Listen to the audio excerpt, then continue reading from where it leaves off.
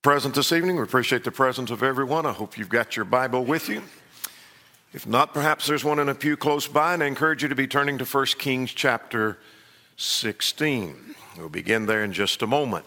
Tomorrow night we'll be talking about, is the young man safe? A question David asked concerning his own son. Is the young man safe? We'll talk about the home and the family and raising our children in that study. And then on Thursday evening, things that encourage. Do you need encouragement? Do you feel at times you come to church, or maybe you talk to your brethren and you say, I don't get the encouragement that I need. I need encouragement. We'll talk about things that do encourage us. And then on Friday evening, we'll close by looking at the earnest cry of Bartimaeus, how to get out of your rut. Maybe you feel like you're in a rut, and I need to get out of this rut. How do you do that? We'll analyze that from the earnest cry of Bartimaeus. If I were to come to your house and ask you, what is it that you have for sale? What is it that you have there that you're willing to sell?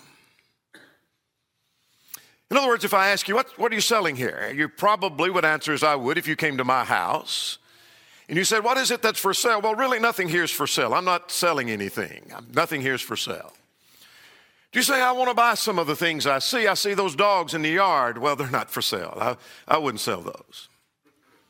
I'd like to buy one of those horses in the field. No, they're just what I want. I wouldn't sell those either. They're not for sale. Well, I saw tools in the shop. Well, no, I use those. I'm not going to sell those. That's not for sale. Maybe a better question would be, what are you not willing to sell? In other words, again, you come to my house and you say, what's for sale? Well, nothing's for sale, but there'd be some things. If you really wanted it, I guess I would sell it to you. But there are some things there that I'm just not willing to part with right now. I'm not ready to sell that. And that dog is one of them. That horse is one of them. The tools, the truck, and so on down the line. I'm not willing to sell that. I'm not like some who would say, that's not for sale at any price. Really? You wouldn't take $1 million for that? We have a lady that goes to church with us. We were talking about this very point. She said concerning her poodle dog, she said, I wouldn't sell that dog for $1 million. I said, I would sell your dog for $1 million. Forgiveness is easier than permission. What they really mean is it's not for sale at a reasonable price. Let's go back to that dog you wanted. It's not for sale, but it's not for sale at a reasonable price, but the right price, I'd probably let him go. Same thing with the horse, same thing with the tools, the truck, and anything else. The truth is, we would sell almost anything at the right price, wouldn't we? Nothing's for sale here, but at the right price, we'd let it go. And it's likely we would sell some very dear, precious possessions, some things that are very sentimental to us. Have some things that belong to me that probably would mean nothing to you, but they're very sentimental to me. Here's a book I have in my library. It's about 100 years old. It's not what makes it valuable to me. It's an old book. You can tell by looking at it. It's torn. It's tattered. It's a Greek New Testament. I don't know what it would sell for in a used bookstore, but I'm going to guess on the high side that it might bring $3 to $5 in a used bookstore. If you offered me $500 for it, I'd say you can't touch it for $500. Not that book. You're not going to get that.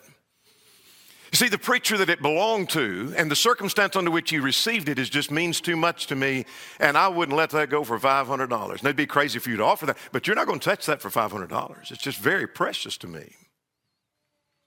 No, you can't have that. Sitting in my library is a tool. It's a little plane, carpenter's plane. Can't tell from the picture, but it's a very small plane. It's probably not even 4 inches long. You buy a brand new one for $10 over at Home Depot or Lowe's. I'm going to guess, since that one is broken in the heel and the screw there is a replacement that's not the original screw and it's not the right screw and it doesn't really function as it ought to, but it still was working, that on the high side at a flea market, that might bring $3 to $5. You say, well, I'd like to have that. You offer me $500, you can't have it for that. No, sir, not that plane. No, because you see, it belonged to a man who was one of the best men I ever knew and one of the best carpenters I ever met. You can't have it for that. Now, when I said you couldn't have it for $500, you say, well, I'll tell you what, I really want both of those, and I'll offer you $1,000 apiece for them. Well, no, not really. Now, suppose you get real ridiculous and you say, I'll give you $2,500 apiece for those. I've still got the pictures. I guess you can have it. You see my point? We would sell almost anything at the right price, wouldn't we? See, those are not for sale, but if you want them really bad, there's a price at which I'd let those go. And that's especially true when somebody is standing beside us, encouraging us to sell. Somebody would be standing beside me when they offered $1,000 or $500 for the book or for the plane. You better sell. You're crazy. Let me ask you this. Would you sell yourself? Oh, I'm not talking about in some immoral way. That's not what we're talking about. But would you sell out your principles? Would you sell yourself as a slave to someone? Would you go to someone and say, for this huge amount of money, I'll be your slave the rest of my life? Would you do that? Would you sell yourself? I want to introduce you to a man who did that very thing. He sold himself to do evil. Now let's open our Bibles to turn to 1 Kings chapter 16. If you're not already there, we're going to spend our time in 1 Kings, so find an Old Testament. It might be your electronic edition or it might be one in the pew. But let's open our Bibles to 1 Kings chapter 16, and we see a man who did sell himself. This is our introduction to Ahab.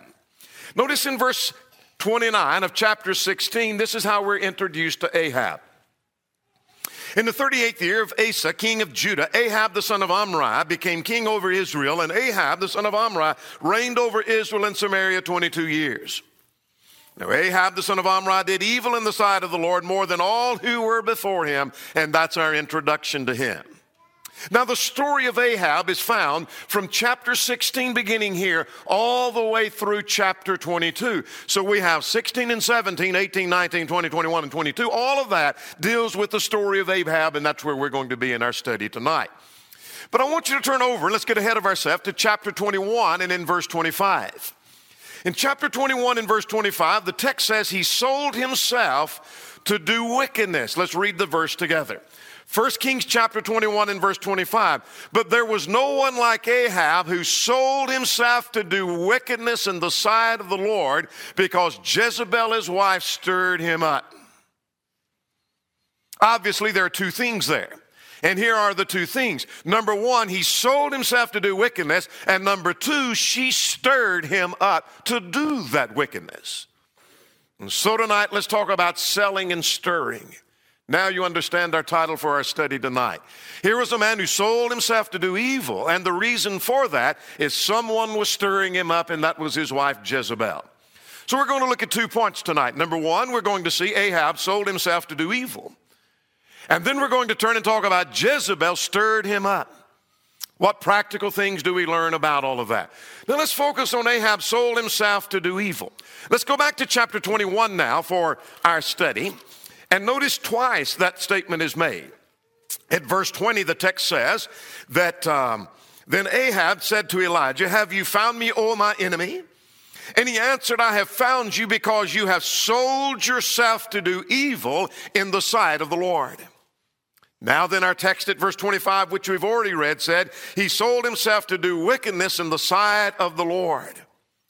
Now this is a metaphor that refers to the practice of selling oneself into slavery, where one would go to one, as I mentioned a moment ago, and for an enormous sum, they would sell themselves into slavery, and now you've committed to be the slave of this person for the rest of your life. Now, he didn't literally sell himself to be a slave, but using that concept, when he decided to do evil, he had sold himself to become a slave of sin. That's the point. So now let's begin in opening our text to 1 Kings chapter 16. If you've turned from there, let's go back to the 16th chapter and let's raise this question.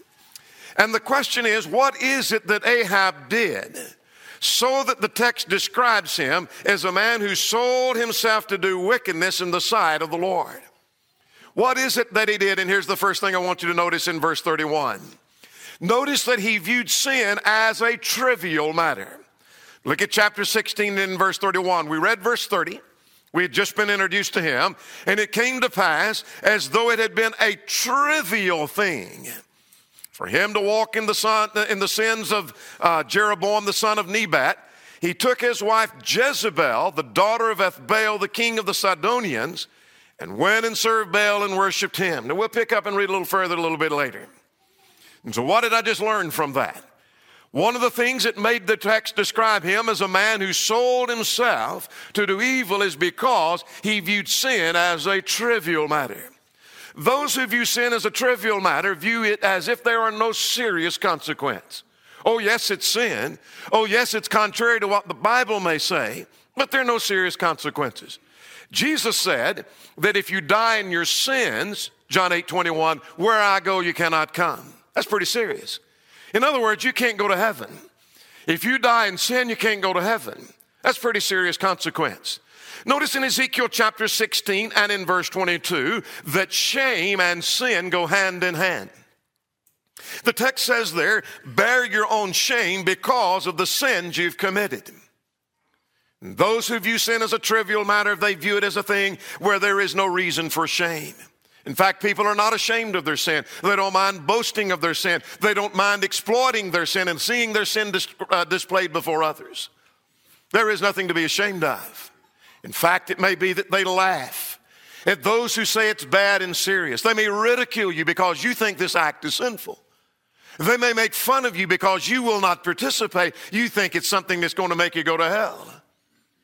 Those who view sin as a trivial matter are selling themselves to do evil. I'm here tonight to tell you, you're selling yourself to do evil when you treat sin as a trivial matter. But here's something else. What is it that he did? So the text would describe him as a man who sold himself to do evil. And I want to suggest from the very same verse, verse 31, that he married a worldly woman. Let's go back to our text, chapter 16 and verse 31. As if it had been a trivial thing for him to walk in the sins of Jeroboam, the son of Nebat, he took as a wife Jezebel, the daughter of Ethbaal, the king of the Sidonians. He married a worldly woman. Jezebel was a pagan. She was a worshiper of idols. He married a worldly woman. The Jews were forbidden to marry those of the pagan world. Let's go back just for a moment to Exodus chapter 34 and notice the reason why that was true. Exodus chapter 34. He said, lest in verse 15, you make a covenant with the inhabitants. In other words, drive them out of the land, have nothing to do with them. Because here's what's going to happen. If you don't do that, you'll make a covenant with the people.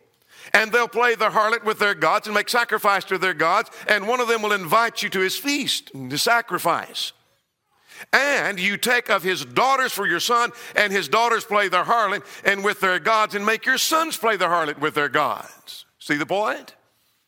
See, don't marry these people of the land. Don't marry the pagans, because the next thing you know, through that association, you'll end up marrying those. And when you marry those, you'll be practicing the very same things they do. That happened to Ahab. The Jews were forbidden.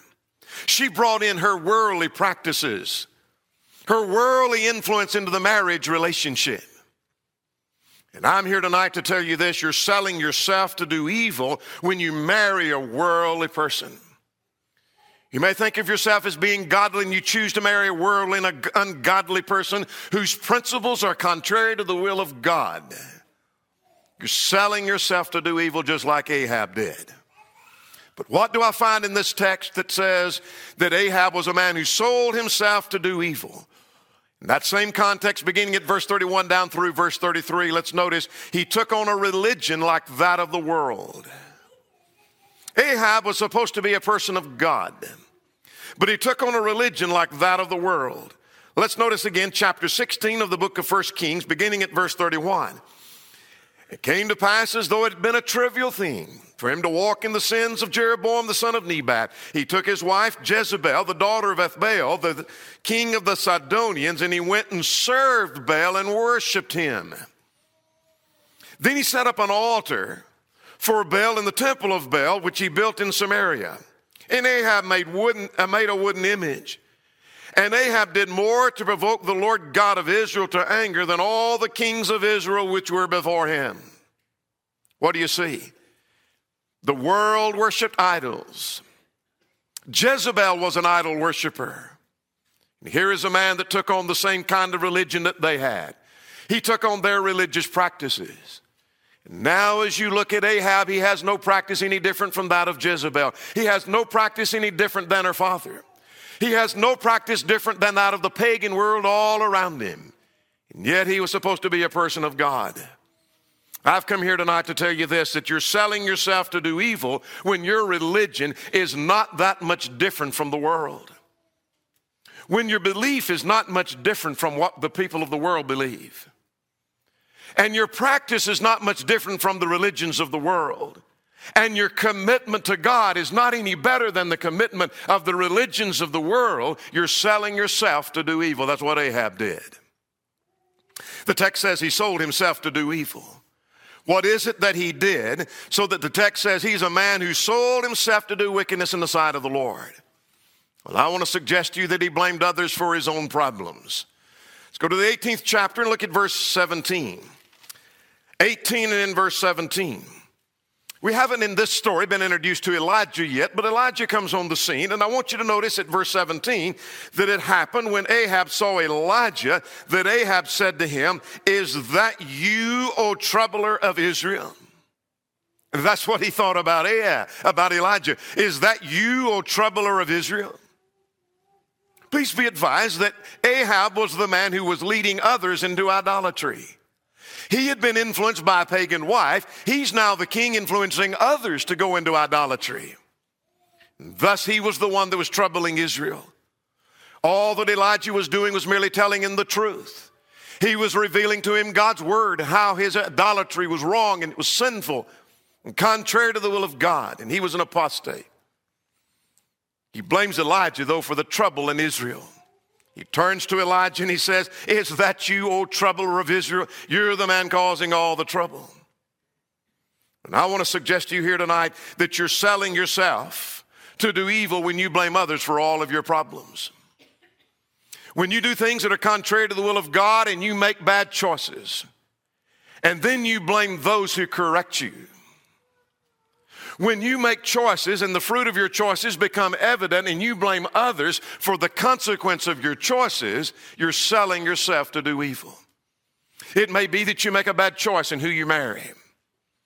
Or you make a bad choice in how you conduct yourself within your marriage.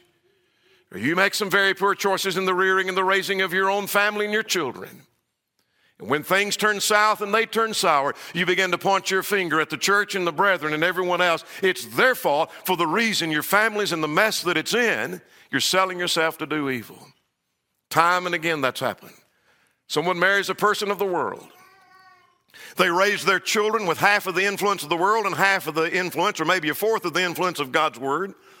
And then their children turn out to the world, and then they point their finger at the church because things didn't go well with their children. It's your fault. The elders didn't do the things. The Bible class teachers, the church didn't take interest in our family. It's exactly what Ahab did.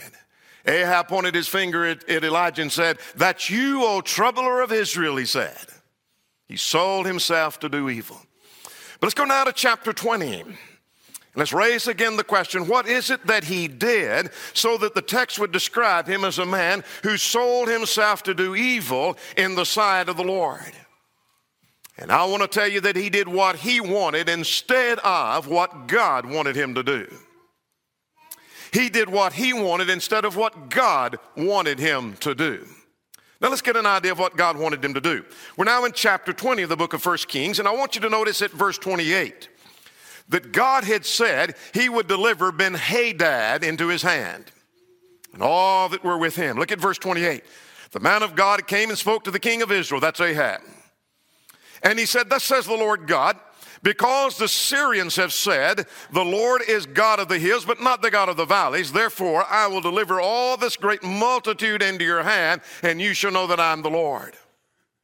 God has promised he's going to deliver Ben-Hadad into his hand. Now let's get ahead of ourselves and let's drop on down to verse 42. I want you to notice at verse 42, God wanted him destroyed.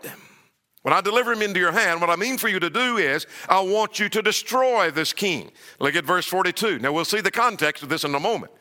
But he said, because you've let slip out of your hand the man whom I appointed to utter destruction. What you were supposed to do with Ben-Hadad is destroy him. That's God's plan. But let's see what happened. I want you to notice back up earlier in verse 34, actually beginning at verse 31, down through verse 34, Ben-Hadad cried for the sparing of his life. And Ahab struck a treaty with him, verse 34, and spared his life. In other words, he did what he wanted instead of what God wanted. Now I want you to notice that Ahab was given illustrations concerning disobedience. Here's how disobedience works. Let's see what happens. Beginning at verse 35. There was a certain man of the sons of the prophets who said to his neighbor, by the word of the Lord. Remember that from our study last night? By the word of the Lord, strike me, please. That seems kind of strange, doesn't it? But it was by the word of the Lord.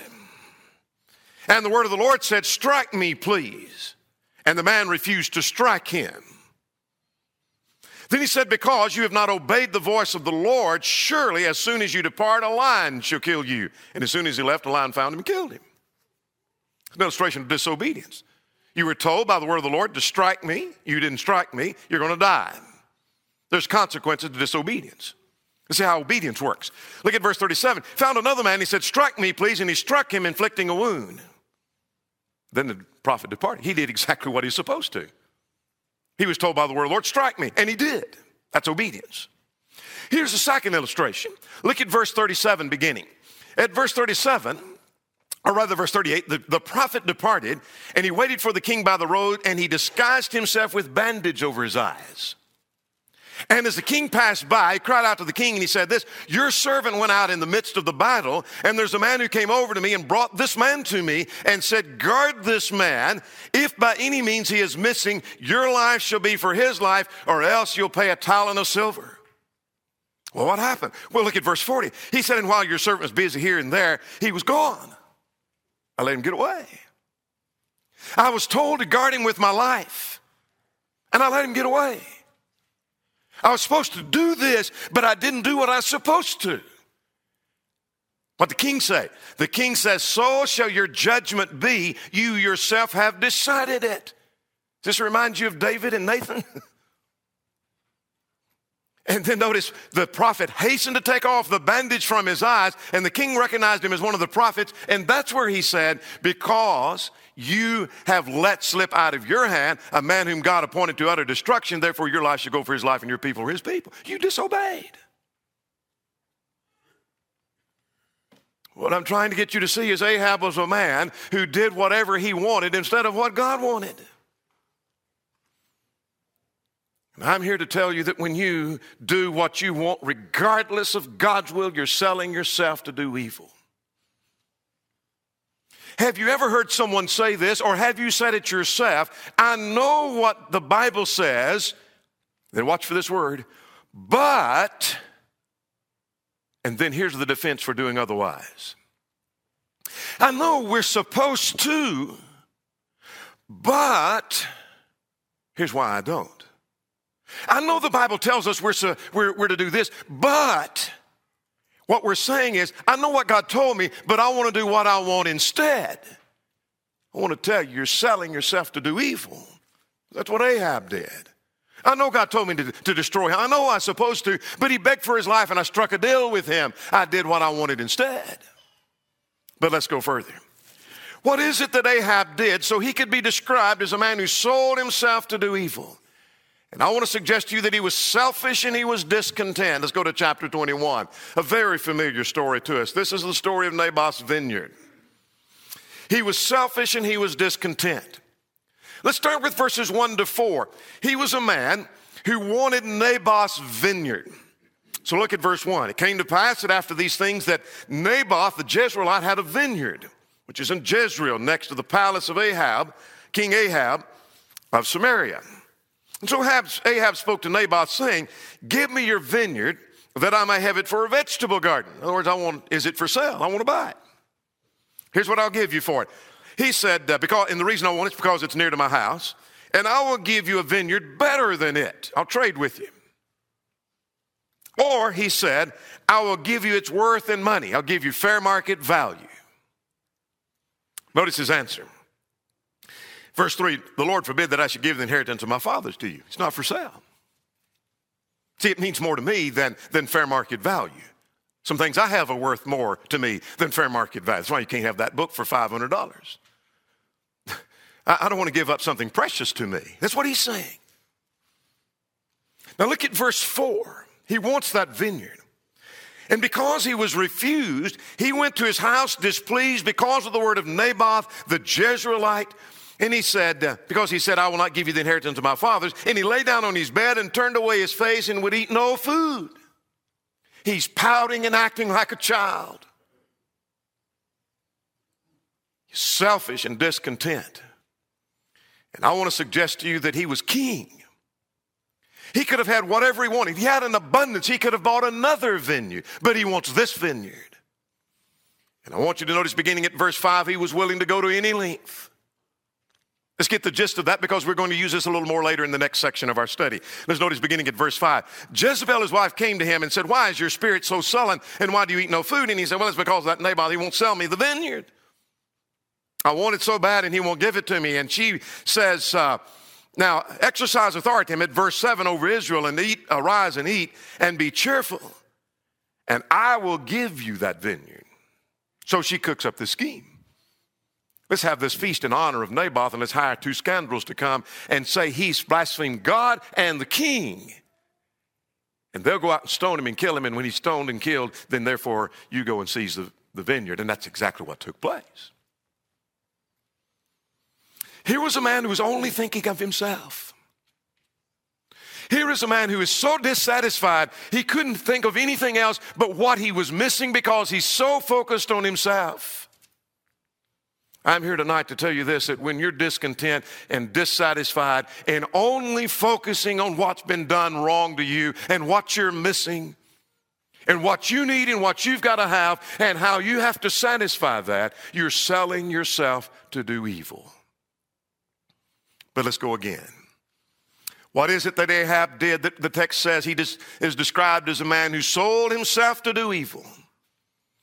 And I want to suggest to you that he had disregard for those who proclaim the truth. He had disregard for those who proclaim the truth. Let's go to chapter 22. And let's work our way down to verse 8, and then we'll come on down to verse 14 in a moment.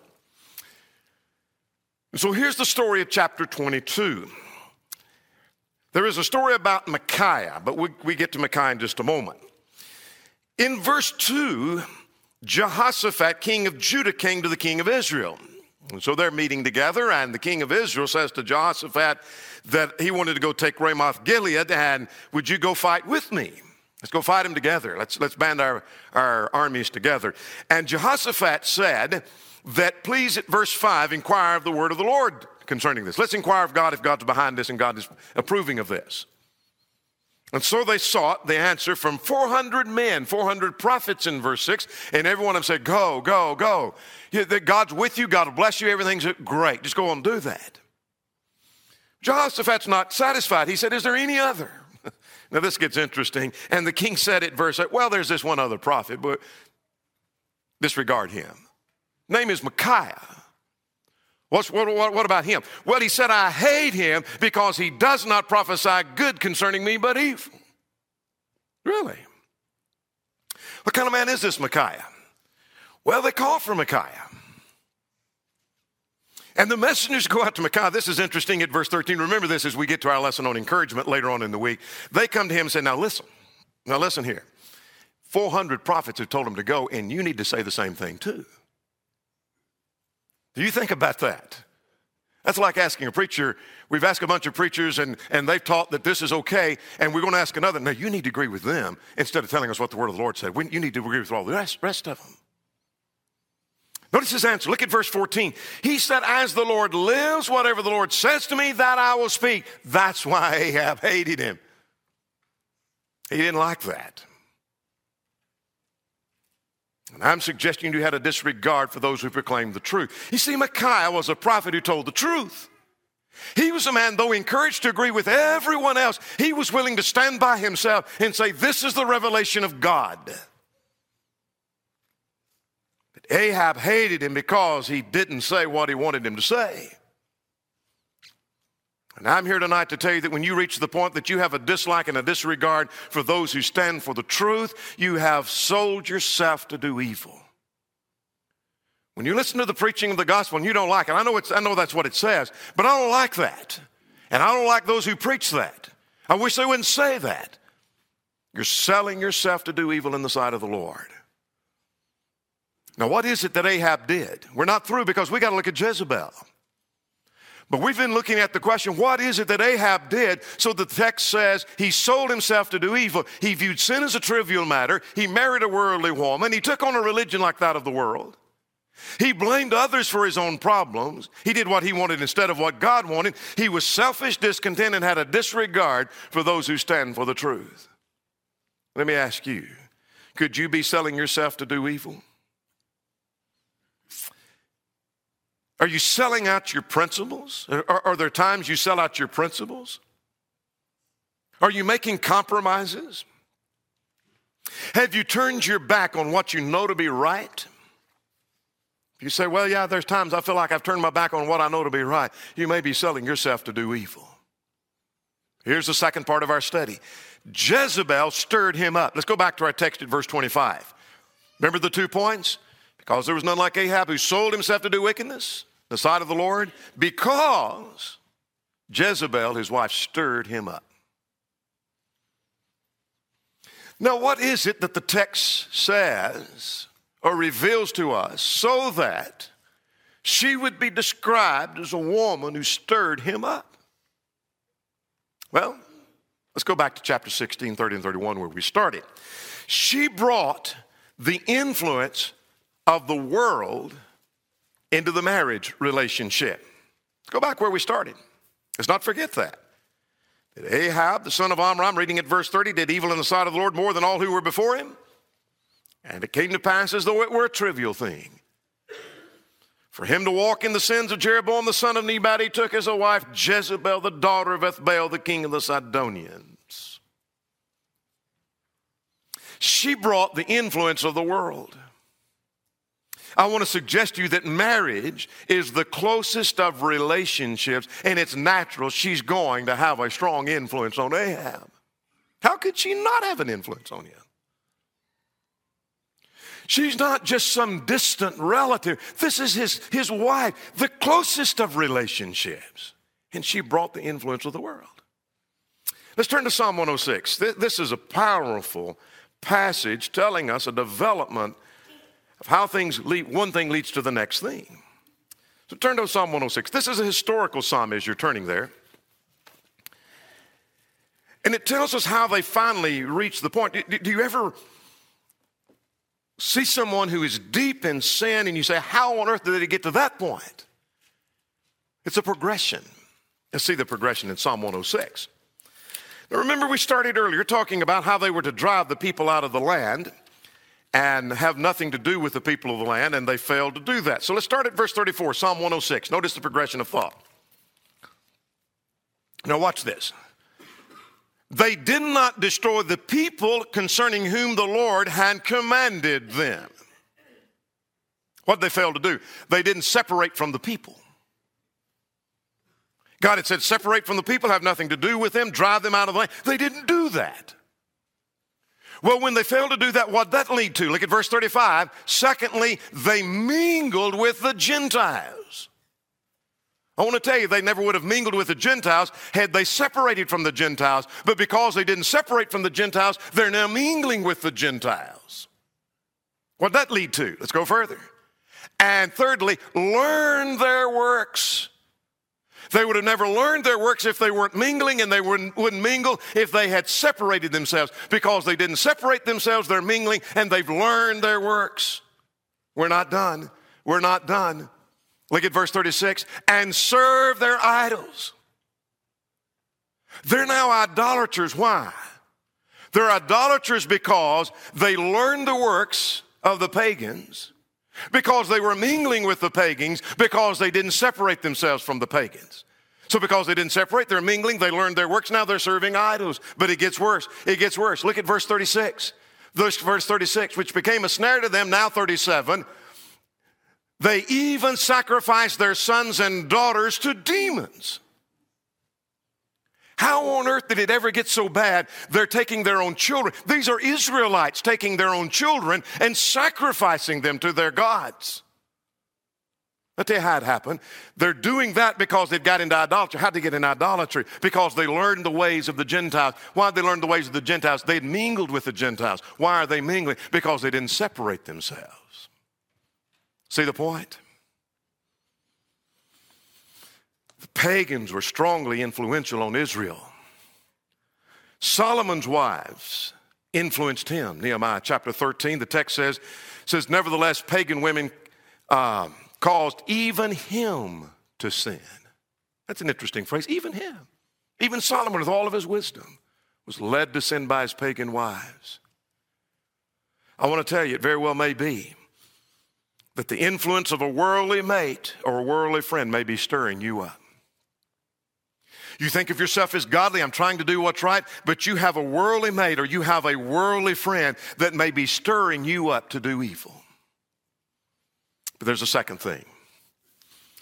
She sought to destroy the influence of godly leaders. Go to chapter 18 now. 1 Kings 18, verse 4.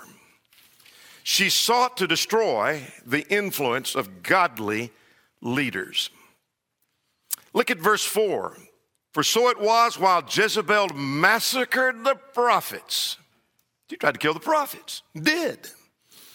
Look at verse 13.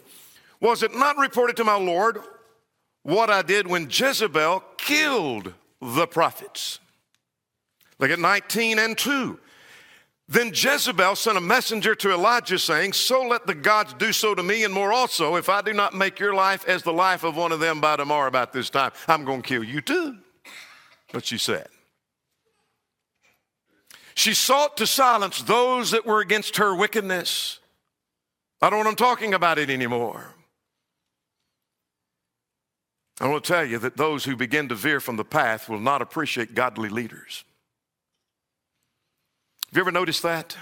When a person begins to get weaker and weaker and they begin to veer from the path, they don't have a great deal of respect for godly people, godly Christians, godly elders and godly preachers and those who are trying to influence them. Have you noticed those two principles? Just think about this for a moment. We're going to go further, but just take these two things alone. She brought in the influence of the world and she tried to destroy the influence of the godly. Parents, take heed. Let's group those two things together and see if that doesn't apply to parents. When you allow the influence of the world on your children, and you minimize the influence of elders and preachers and brethren, you're stirring your children to do evil. How so? Well, we may tolerate and allow our children. We see them having friends in the world, and we encourage that, or at least tolerate that. We don't see any danger in that. And we know they're running with some people that don't have the same principles. We know they're spending time with them. We know those are their friends. And at the same time, on the way home from church, the children hear us criticize the elders, pick apart the sermon. It was too hard. It was too harsh. Those things aren't wrong he was preaching about.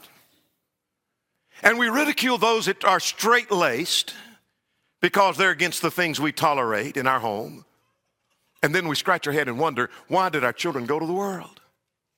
I'll tell you why they went to the world is because we allowed the influence of the world and we minimized the influence of the godly, and we've stirred our children up to do evil. That'd have been a good place for an amen right there. But thirdly, thank you, sir. Chapter 21. What is it that Ahab did so that he sold himself to do evil? Or that she stirred him up? She helped Ahab get whatever he wanted. Back to chapter 21. The story of Naboth's vineyard. Do you remember what she did? He's pouting and she said, get up and be cheerful and you're the king, be who you need to be, and I'll see to all of this. And she came up with this scheme that we've already talked about. There was no telling him, you can't have it. There was the attitude that she had, whatever it takes for you to get whatever you want. She helped and she aided and she planned how he could get what he wanted.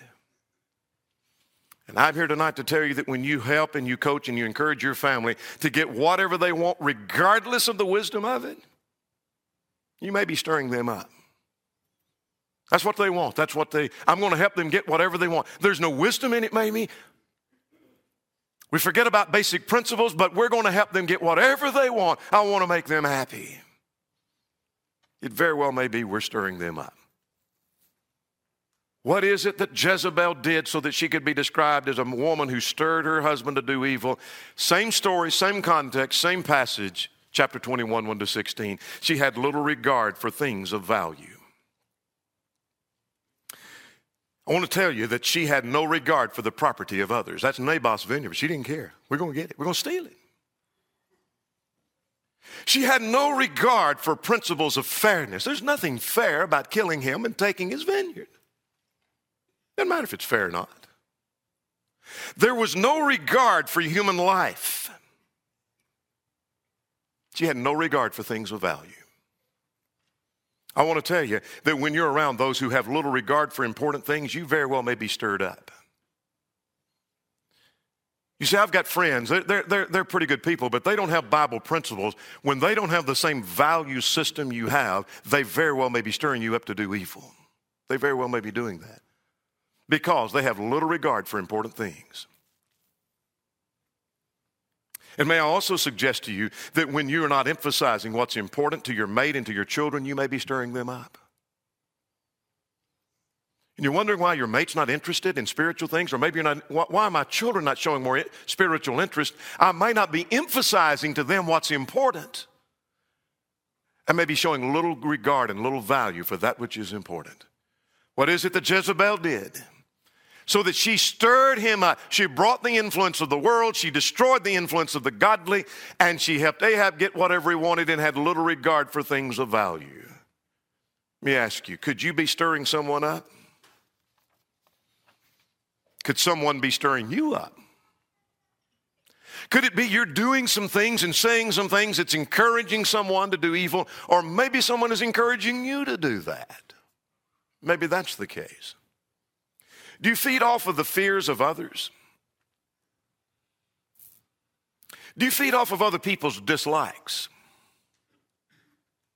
Do you encourage others, and should put quotations around encourage, when somebody has their complaints that you rush to them and say, you know what, you're not the only one who feels that way. And you encourage that and you feed that.